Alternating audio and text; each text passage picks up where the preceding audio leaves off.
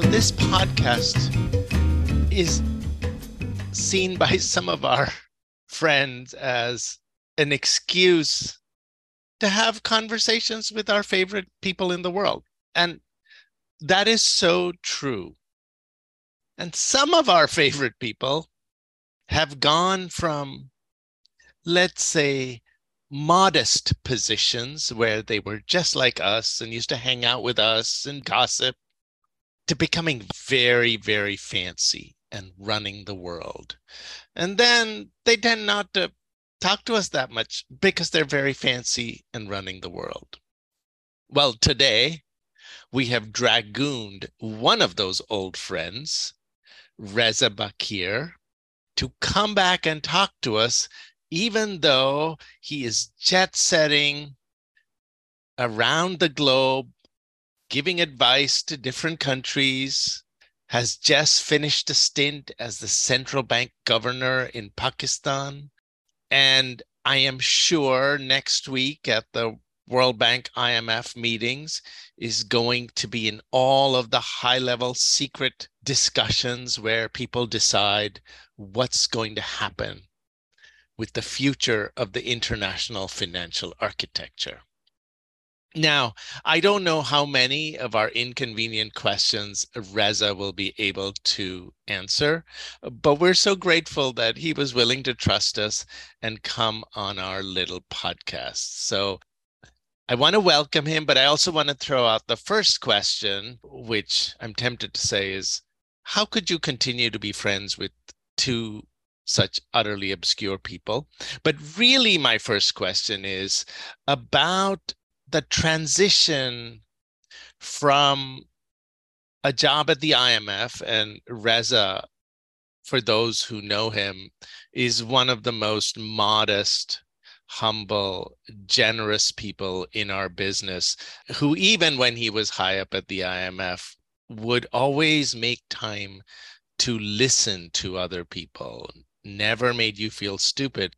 But how do you transition from that to a job such as the head of the central bank, where I imagine you have to make really tough decisions and tell people they're being stupid and make tough calls about things like austerity, especially in the context of a country like Pakistan that has been in really severe financial distress for a while.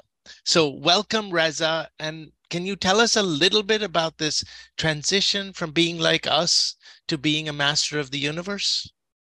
Thank you, Mithu. Thank you, Mark. I am really honored, really delighted to be with both of you today. And Mithu, thank you very much for that overly generous and far out of proportion introduction. Let me say, honored on two counts. I'm honored, first of all, to be in the company of sovereign giants like yourself, Mithu, Mark. I'm also now doubly honored with considered a friend of yours, and I very much recall all the discussions we used to have about sovereign debt issues, particularly when I was at the IMF and I was heading the debt policy division of the IMF for about 4 years. When you remember me, we did a lot of work on the IMF's policy framework. So thank you to you as well as to Mark. I am happy to start off sharing a little bit about what the journey was for me like, and particularly the transition. And I want to mention this because at the end of the day, I really want to encourage other Pakistanis who are considering going back, and for that matter, more broadly, people from emerging markets who come to the US or to other countries to study and have opportunities to go back. For me, Mithu, I still remember when the phone call came from Pakistan. I was leading my IMF career. I was at that point the IMF's senior resident representative in Cairo. We had just started a program, which was then the largest program for the IMF in the Middle East region. The program was just beginning to show results. So I was in my second year, and I was in my office, in the IMF office in Cairo, an office that I had helped to build because I was the first senior res rep in years, when the call came. And I was born and raised in Lahore, Pakistan, grew up there until I was in college in the US. I always held very dearly the value of public service. And so when the call came, I was thrilled. I was also forced to think about some practical matters, Neetu. And, these practical matters are, number one, that job of a central bank governor in Pakistan historically has not been a job with the greatest amount of job security. So I was very conscious that most of my predecessors, should I accept the job, had not completed it. Also, public service does not, do well on the compensation score, and certainly I would be transitioning down to a fraction of my IMF compensation. And with two kids who are about to go to college soon, that was also a very practical consideration. But it did not take me long to decide that an opportunity like this comes once in a lifetime to do public service. Also wanted my children to live through, in their formative years, one of their parents having done public service, and the fact that they moved as well. So I, was honored to accept that position and moved in May of 2019 from Cairo to Karachi for a 3-year term that I completed in May of 2022.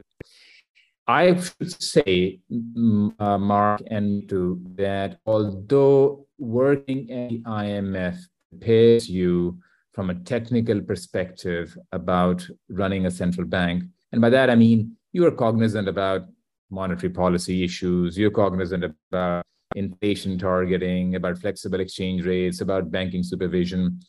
But to be quite honest, nothing could really have prepared me for the job of running a 5,000 plus employee organization, which at that time, the country was then in the midst of a big balance of payments crisis. And if I look back, I think there were two real challenges.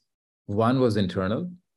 It was how, do we come up to speed as an institution to deal with the challenges? There were a lot of good people in the State Bank of Pakistan, but I was also keenly aware that I needed to bring in talent from outside as well. Internal set of challenges. A second was external set of challenges. And by external, I mean external to the State Bank of Pakistan. I, was part of the Prime Minister Imran Khan's economic team. And being a member of that team, I was frequently in discussions about economic areas. And the external challenge I referred to was the tension between two goals. The goal number one, of stick to one's area of matters pertaining to central banking. And this is an important goal because I had wanted to demonstrate to other members of the economic team as well the benefits of a division of labor and sticking to speak on areas related to one mandate. But at the same time, the tension was with the goal of speaking up if I was in the room and I saw the Prime Minister being misguided by somebody else in the room. So on the internal front, it was primarily a challenge of how to get the institution, which is already a very good institution, to further strengthen itself internally to deal with the challenges, and including the challenges of communication with external stakeholders. And on the external front, it was safeguarding, the operational independence of the State Bank of Pakistan with the other important players in the Pakistani scene, and also trying to be able to do my part that the Prime Minister gets the best economic advice. So let me stop there. Happy to get into any aspects more about what it's like to run a central bank in an emerging market that has tremendous economic challenges, but also a very, very vibrant, noisy democracy. So, Reza, thank you for that. And your answer reinforced for me one of the reasons we were so excited to get to talk to you on the podcast, which is that you have such a breadth of expertise at such a high level. And there are so many things I want to ask you, but I hope you can elaborate a little bit more on the transition.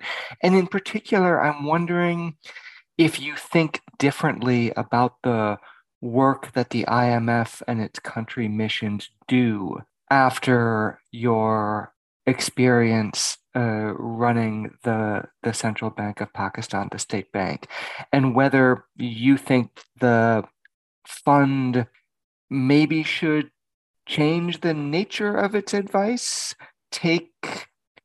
develop greater sensitivity to political dynamics within the countries it's working with, or if there are some other lessons that you took about the nature of the fund's work and the way the fund does that work as a result of this experience. I'm hoping you can just shed a little light on that. Sure, Mark. First, on the transition, it's as though a truck hits you, Mark. I think from the beginning, from when the phone call came to when I was already appointed the governor, it may not have been more than 10, maximum 14 days.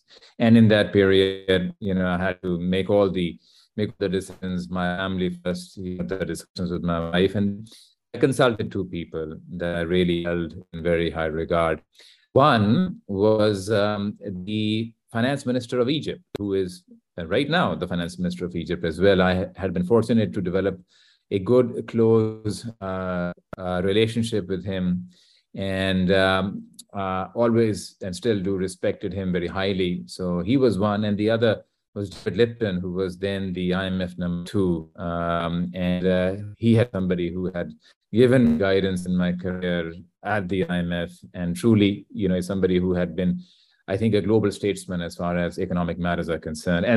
And that advice, together with, the wise counsel from my wife, led to me making the right decision. And it was the best decision I ever made, because the opportunities that I got, first of all, to be able to play a part in leading economic response of the country, the 2019 payments crisis, which that's severe as Pakistan is facing right now, but we came out of it very well.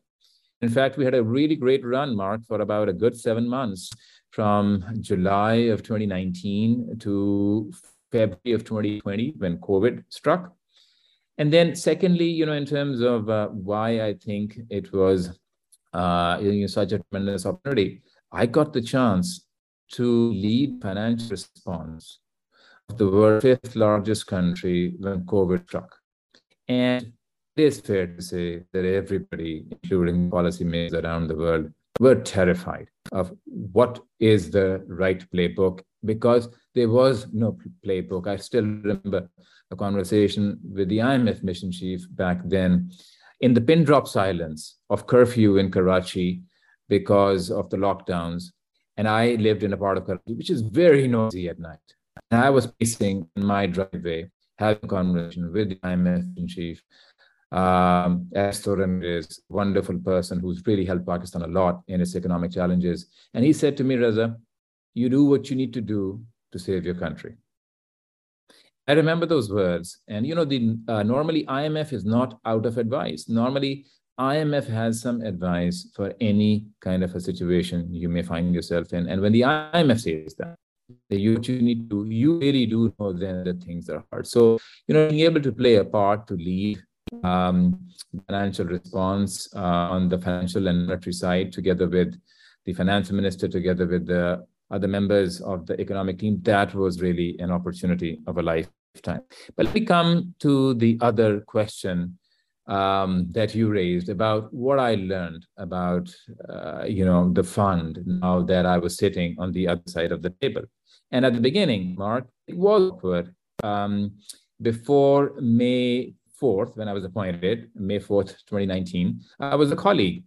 And after May 4th, I was literally, the IMF mission was in town, and the same people who used to share the same email domain as me were now people that I had to negotiate with sitting across the table.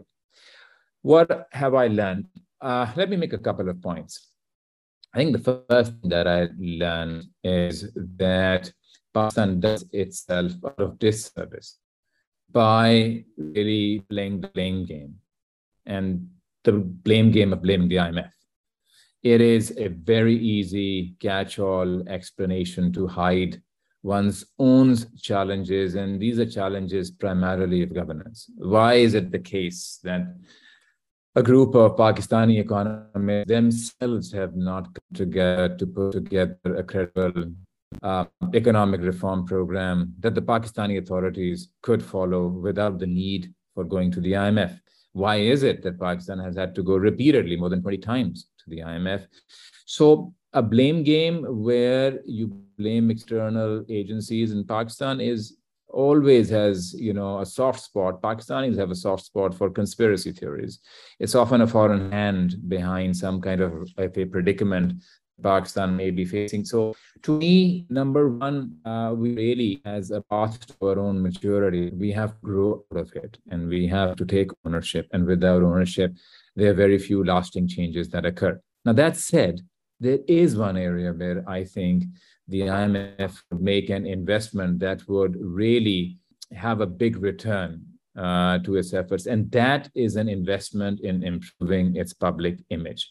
I used to work at the IMF. I worked in Thailand, I worked on many other places such as Portugal in the middle of their own cases. But never was I in a country where the IMF's public image was as bad as I have seen in Pakistan. So my second point, my first point was that I think we should, as Pakistanis, not fall for the very tempting blame game. My second point is that the IMF would make a very good investment with high returns on its investment to think about how does it improve its public image in Pakistan, because it is considered to be the doer of so many bad things. And a lot of that is really not based in reality. And ultimately, it is up to the staff of the IMF, both in the country as well as in Washington, D.C., to think of how they need to engage with all the people who are spreading the information about the IMF, which, frankly, most of the time it does not deserve. So, Reza, let me follow up on Mark's themes, but get to some of the specifics that I remember us talking about with our dear friend Jeremy on his back porch, but you can correct me about how the conversations went. But I like Mark, I'm curious as to how, if at all, your views have changed. So my memory of conventional wisdom, both at the fund and in the sovereign debt literature, was that there was a period where we were very worried for countries in financial distress about moral hazard, and particularly the version of moral hazard where countries were going to be too eager to default if we gave them the tools to engineer relatively orderly defaults. And that was the time of the SDRM proposals and collective action clauses and all of that junk. And then people like Jeremy, and I think that you were definitely part of that intellectual move, said, we look at the data, and I think we have this completely upside down. Yes, moral hazard is very elegant, and we have believed this in our published papers for a long time. But what we see in the real world is that countries, because of political reasons, largely are in fact too slow to default. They don't like to default. Governments fall when you default, or there are very high costs to the economy from the shock of a default, no matter how well people have predicted it. And so really the problem is not that the defaults happen too fast, but they're too slow, and that we don't do we don't make the difficult choices because the political flesh is weak. Now, you've seen now both sides of that coin firsthand, both in advising countries from the perspective of the fund and being in the hot seat yourself. So without naming names, if you were to go back to being an academic now, writing those papers in JPE like you used to when you were just out of grad school, do you have a more nuanced view on that now? My view is, as you articulated, Mithu, that countries are in fact loath to default. And my experience now as an observer, and if you just watch all the statements being issued out of Pakistan, my experience is that no sitting finance minister, for their own personal reputation, wants to be the one to be known as the finance minister who defaulted the country's obligations. And in Pakistan, certainly this being out, every single finance minister, no matter which political party they may be from, have given statements to this effect. And a case in point was towards the end of last year, when Pakistan paid out a maturity on its Euro bond. If it was the case that one would be looking towards debt restructurings as one of the options, not the last option, one of the options to be deployed at any time for what is in the best interest of the country, then an argument could be made that let's us not pay down private creditors because we may need to restructure and might as well do it now so that at least this particular bond would be part of the basket then that gets restructured, and therefore we would have to impose less of a haircut on some others, which are a very difficult set of creditors. And me too, if you and Mark like, I'm happy to talk a little bit about Pakistan's particular debt situation, because there's been a lot of commentary about, whether Pakistan could or not restructure. I have my own thoughts about looking at the creditor side of the balance sheet and what it means for how easy such a restructuring would be. But we can come to that if you're interested. But let me finish answering the question you raised, me too, that in my experience, this is the last resort. A debt restructuring is the last resort. So I am not in the camp that thinks that having a orderly debt restructuring framework is going to lead to many restructurings. Just I got to see upfront as a member of the economic team of the Prime Minister of Pakistan, I got to see upfront what are the political economy considerations that weigh on the minds of leaders when they are looking at possibilities like these. So I hope that answers your question, too. And if there's interest, happy to talk about, Pak's particular debt profile. I think whether it answered Mitu's question or not, it was exactly, I think, what we needed to hear. And I want to take you up on your invitation to talk more about the particulars of Pakistan's debt situation and what the creditor side of that equation looks like. There are so many things we want to talk about that are both specific to that context, but also more broadly relevant. The role of China as a creditor, you referenced sort of your belief that having an orderly workout process, would not create or increase moral hazard, but sort of I want to hear your thoughts on whether we have an orderly workout process. So please, can you tell us your sense of the debt situation and its implications in Pakistan now, and then we can maybe lead into some of those more concrete topics? Sure, Mark. And let me begin by just making a comment. You asked whether we have an orderly process. We don't have an orderly process. Sri Lanka took more than a year after it had defaulted for it to be able to go to the IMF board to it. The program through, you have the countries that have often been mentioned as well. But let me come to Pakistan. And, the comments that I want to make should not be interpreted at all as me advocating or not advocating debt restructuring. The comments that I want to make are in the context that if Pakistan were to have a debt restructuring, what would that entail?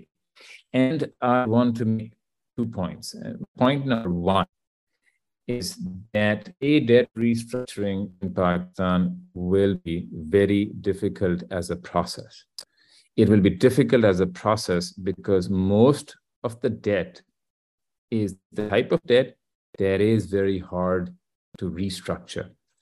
Most of this debt is official debt, i.e. owed either to multilateral official creditors or bilateral official creditors, or it is domestic debt. I'm happy to get into some of the details as well. Let me make my first 2 points. Point number one, as a process, all the warning signs are there that the process will be difficult because the type of debt that dominates on the balance sheet of Pakistan is to creditors. That is going to be hard as a process. My second point is that even if we structure, even if Pakistan goes down the path of restructuring, it will be very hard to get a debt reduction. And I'm using that term debt reduction as to differentiate it from a rescheduling or just a flow treatment that doesn't reduce the stock of debt, but just pushes out the maturities. And I say this because, and it follows readily from my first point, the two major types of debt that Pakistan owes, one to official creditors, they're not going to jump at any opportunity to give a haircut, as well know, whether it's multilateral, that's almost impossible. And for bilaterals, as you know, even in its heyday, Paris Club was loath to give debt reductions and would, continue to give reschedulings, even if insolvency of the country was staring them in the face. I don't know if you remember the example of Poland in the 80s, I believe. I think it got 5 reschedulings from the Paris Club over a course of 10 years until the Paris Club recognized that, oops, it is an insolvency and we've wasted 10 years giving reschedulings, and they gave a debt reduction, and Poland never ever came back to the Paris Club. So, and then for the official debt, again, if it's very difficult to give a meaningful debt reduction and domestic debt, if any domestic debt is made part of the restructuring, because you could then aggravate the problem in the financial sector that you have. So, now all of this stems from the point that I made about the structure of the creditors. And, if you look at the last IMF staff report, which really is right now the only dependable breakdown of Pakistan's obligations, and it gives a breakdown as of June of 2021. So admittedly, it's a bit dated, but debt is a stock concept, so it doesn't change that much. So on that basis, Pakistan's debt to GDP was estimated at about 78% of a GDP, of which about 50% of GDP is domestic debt, and about 28% of GDP is external debt.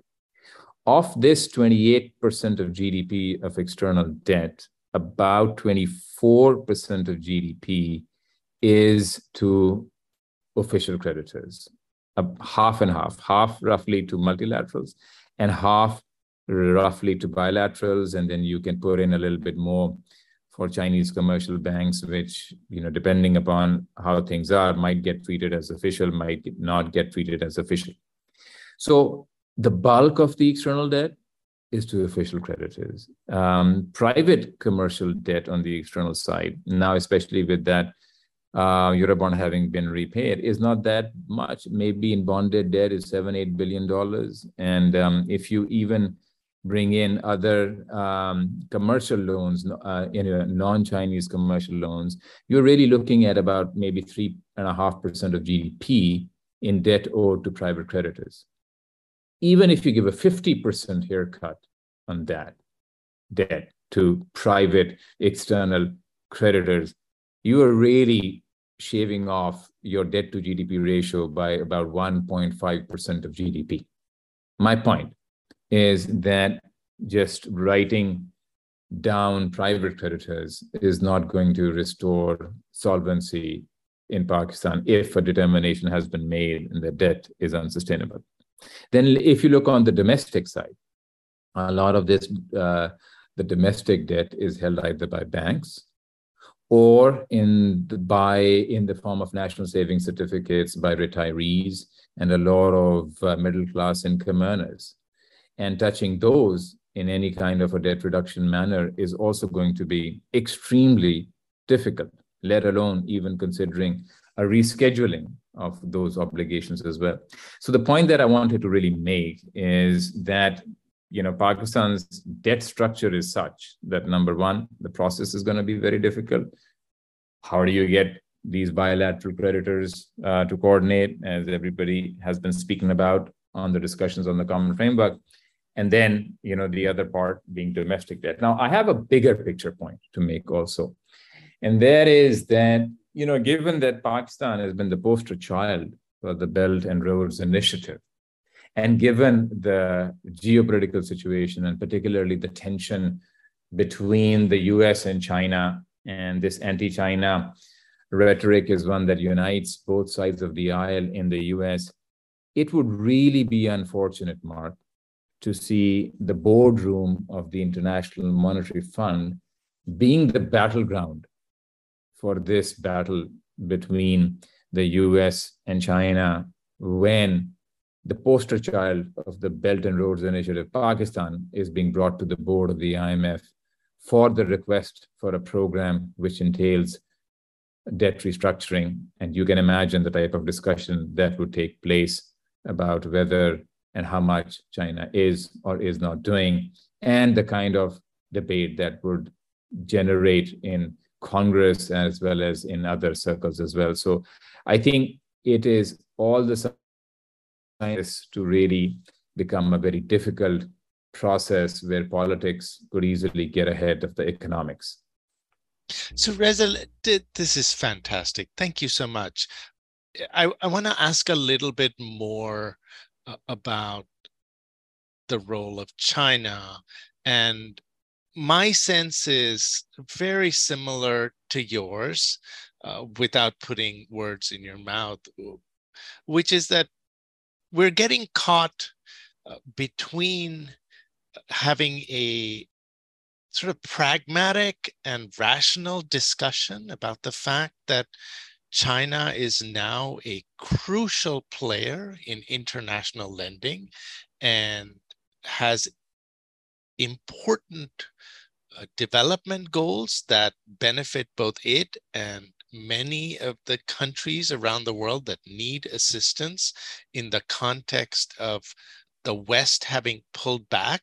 And then this sort of jingoistic approach that sadly is present in the US in spades about how China is now the new evil empire, when we're not talking about Putin's Russia, that is. So I've been watching Pakistan, of course, and I've seen that Pakistan has turned to China for what I might say is emergency assistance. There's also talk of central bank swap lines. So my impression is China is trying to help.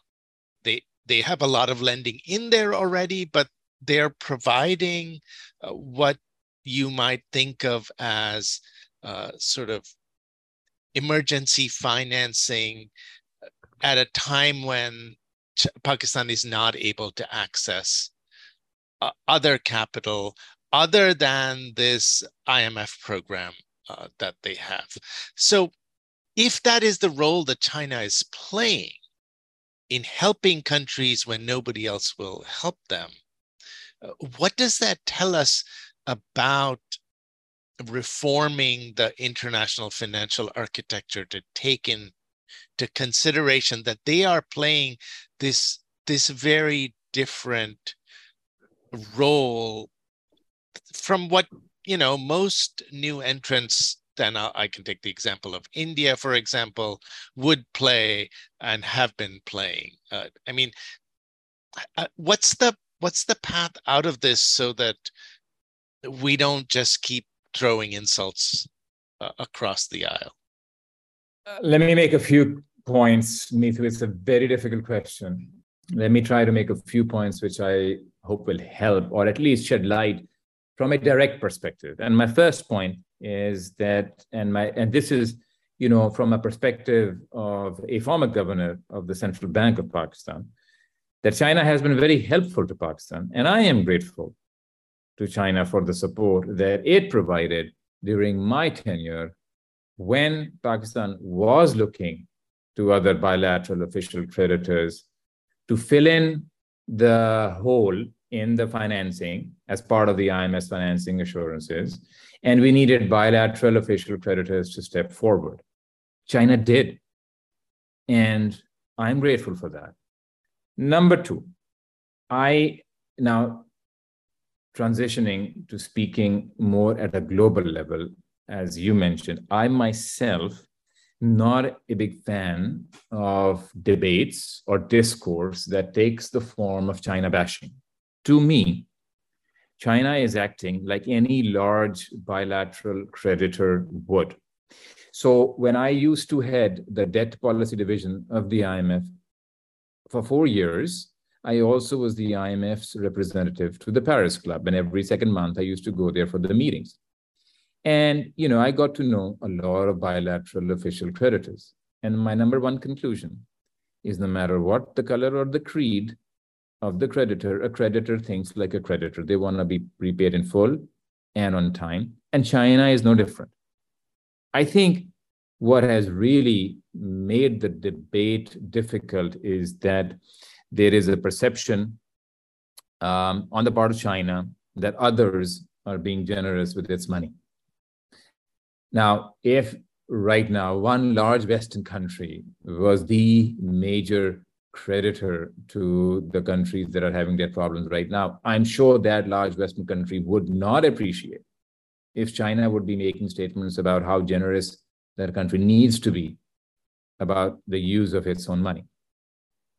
Now, China has also put forward, I think, incrementally some ideas of its own, such as, I think, the most recent statements that came out from the PBOC that MDBs should participate in debt restructurings. I want to make, taking off of that, a broader point as to what is the way forward. I think the IMF is, doing its part, is trying to get conversations going. It organized this debt forum, which was closed door with many official representatives, some from the private sector. It's good. It's an effort in the right direction. I think where China could help itself more is actually putting forward a coherent, consistent, thought-through framework for what it thinks is a better approach if the common framework is not the right approach. I think our discourse, international discourse, is missing such an alternative. We know what is out there, but we do not know what China and the other new creditors think is a better framework. And in fact, it may be to China's own interest that they do this not as their own proposal, but they get a few other new creditor countries together. They get India, they get Saudi Arabia, they get maybe South Africa, they get maybe Brazil. I would have said Russia in normal times, but things are a little bit different with the war going on. So that the world sees an alternative. And it may be far out that we don't think is practical, but at least it will help to generate some convergence. So I think China would help itself. I have 2 points to make. Number one, that I think what is missing is a strong voice from China. Number one. My second point is about why there isn't a strong voice coming out of China. And I have heard various explanations. One is that there is a genuine difference of view between different agencies in China. PBOC, for instance, typically has had the most internationalist view. But then there are other institutions, and an institution like Exim Bank of China, which is the largest probably lender right now, has been not very active, not very present with commentary in a lot of such fora. So one reason could be that there is no consistent view within China, but that's, I think, a solvable problem as long as the problem is escalated at the highest level in the Chinese authorities. Another could be that perhaps China wants to quietly do deals bilaterally. And if it assumes a seat in the forefront advocating a framework, then it would make it perhaps difficult for it to conclude some bilateral deals quietly with some other countries. I am not privy to what may be the reason, but I do think that one way to move this discussion forward is for a group of the new creditors, either together or even China as the largest player in the room, to come forward with a thought through complete framework for what it thinks would be better than what is at stake. And if it is the MDBs as part of it, well, let's have a discussion. Even the IMF did the trust where it effectively gave some debt relief. Institutions have participated in debt relief previously, such as the HIPC and the MDRI initiatives. So if China makes proposals, let us not throw them out of the door immediately, because I think our goal should be to have an engagement with the largest creditor in the room rather than to be speaking past each other. Reza, you've been so generous with your time already, and I'm really grateful for that. And I want to take advantage of your generosity just a little bit more, if I can squeeze in another question before we wrap. I'm tempted to Mark, I'm in the company of sovereign giants, so I'm the one who is enjoying this conversation more than you and me too. Well, that's very kind of you. I appreciate that. I wanted to shift gears a little bit, if we can, because one of the difficulties that Pakistan illustrates is the continued difficulty that climate-related emergencies are going to pose to countries that are already experiencing a degree of debt distress. And I wanted to ask you whether you thought there was a role in restructuring discussions for taking climate-related concerns into account. Many of the proposals for doing that, we talk about green bonds and blue bonds and things like that Mitu and I have talked about on this podcast before. Many of them I view both as an outsider, but also with a fair degree of skepticism. And yet I feel like this is such an important objective, to find ways to direct financing to environmental objectives, that I'm wondering if you can share some thoughts on that. Is there a role to play here for climate-related finance? And if so, how do those concerns meaningfully get taken into account in restructuring talks? There is definitely a role, Mark. I think there are two aspects to your question. There's a domestic aspect as well that we haven't spoken about, as to what can different institutions do to address the climate issue. And then there is the external aspect as to how can the climate issue factor into the discussions regarding debt.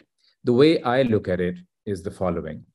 Pakistan, again, is a country that, as you may remember the news about the floods last year, has been on the receiving end, and it's not going to get any better. It's a poor country. And I think the images that flashed across TVs all over the globe, I think, reminded to me that Pakistan should be more on the forefront of this discussion globally about how climate and debt, the intersection of those two things, can work to Pakistan's advantage. Now, having said that, I share your skepticism that all of the proposals that are out there are not one that seem to be very tractable to easily take forward. But I also, I wish, let me say in a positive way, I wish that Pakistani authorities on our own side had a coherent, workable proposal to advocate for, which would allow for Pakistan to get needed resources on managing climate risk. Pakistan is a very small contributor to global warming, but is a country that is on the receiving end of the consequences of global warming. For Pakistan to propose itself a well thought through proposal on the financing that it needs for that purpose, and practical ways in which debt relief, for instance, could generate that financing, and what it would mean also for any type of participation from private sector creditors as well. This is a complicated area. Just if Pakistan were to have a plain vanilla debt restructuring, I hope that the authorities that lead it are one that are able to guide Pakistan through that very complicated space.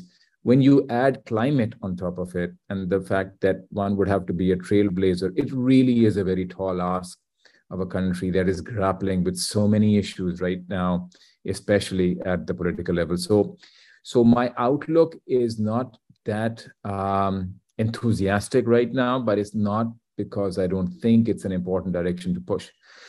On the domestic side, I wanted to mention something. It's tangentially related, but I was very happy that during my time in the State Bank of Pakistan, we had promoted green guidelines for our domestic banks about in terms of their project appraisal when they are lending to how would they reflect green considerations into their decision making.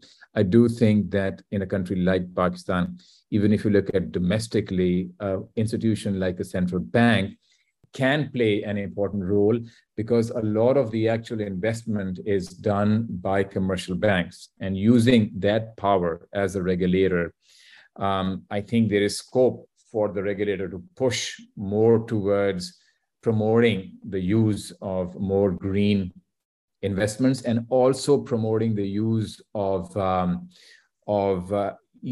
investments in managing the risks from climate. I'll just mention one particular example that we introduced a program for concessional financing for solar. Actually, this is one of the things when you asked earlier about the IMF, that I wish they would look at these things more openly, because it was a point of difference between me and the IMF. The scheme was simply that the central bank would generate its own liquidity on concessional basis, that it would lend to a commercial bank and tell the commercial bank that it could on-lend it to a private party so long as that private party was making investments in solar energy, i.e. providing solar panels, installing them, or importing them, or manufacturing them.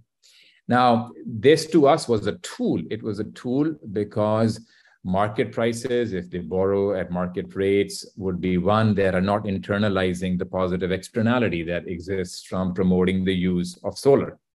And we thought that it was a good use of central bank to use its liquidity. Around the world, central banks typically have used liquidity to buy government bonds. We certainly didn't want to do that in Pakistan.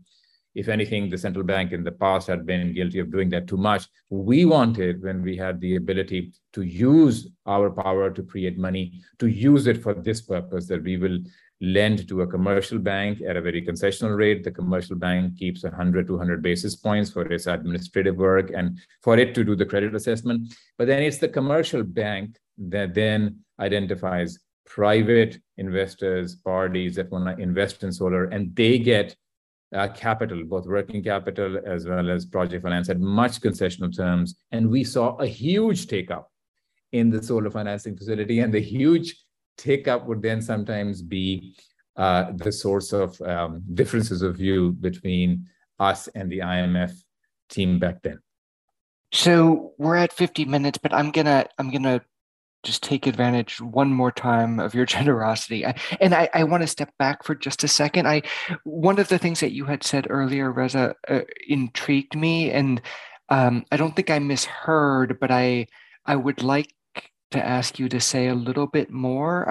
And it was in the context of saying that one thing that would be constructive would be for Chinese authorities to put forward more concrete proposals about what greater bilateral creditor collaboration in debt workouts would look like, but also that there was perhaps an obligation on the more traditional bilaterals and multilaterals to take Chinese proposals seriously, including maybe the proposal that MDBs consider giving up their preferred creditor status.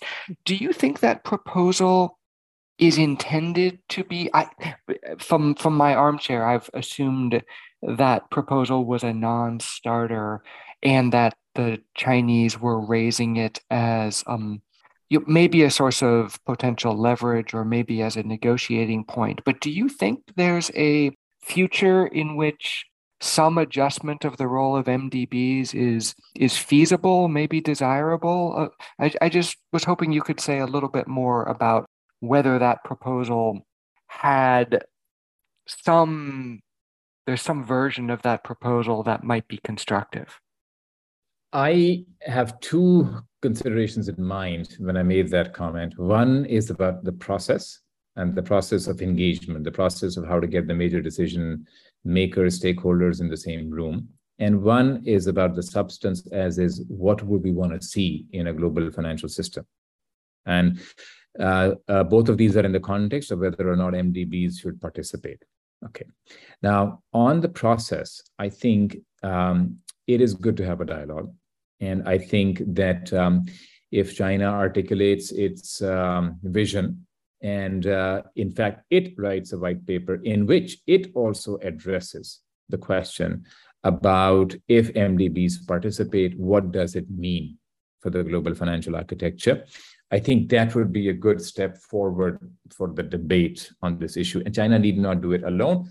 They could do it together with a few other important new accreditor countries, some of the examples that I mentioned, India, Saudi, others. And if, given the foreign relations between India and China, if it's difficult for them to be in a group where the other is the leader, they could appoint a country like Saudi Arabia or Brazil to be the front on this, and they could all then be in the room together. But my point, Mark, was that a thought through proposal that takes into account also implications if MDBs were to participate would be a much bigger step forward than anything else that I see going on right now, where it's the same group of people mostly repeating the same things about what is wrong with official bilateral creditor coordination. Now, that was my comment about the process and that there is value in having a collaborative process. My comment now on substance is that I think there is a distance between a MDB participating in some form. And by MDB, I really mean the multilateral development banks. I leave the IMF out as the most senior creditor.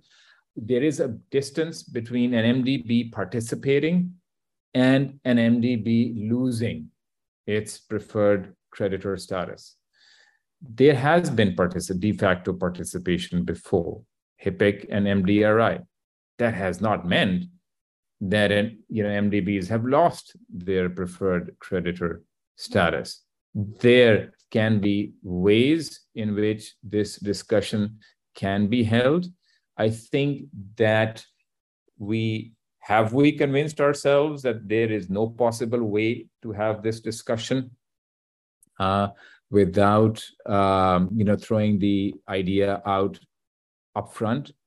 I'm of the view that let's engage, okay? And maybe we do find constructive ways in which, after some give and take, some kind of a proposal can be brought to bear. But it is critical to hear from those who are the largest creditors right now.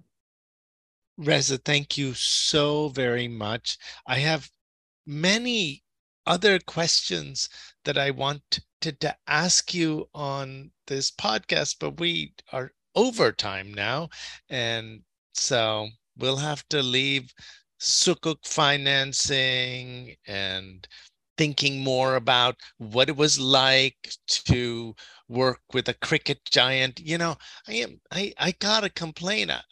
I told my mom, my friend is becoming the central bank governor for Pakistan under Imran Khan. And she said, wow, can we get an autograph? Because, of course, my mom thought Imran Khan was the most handsome man in the world at some point. And I didn't get the autograph.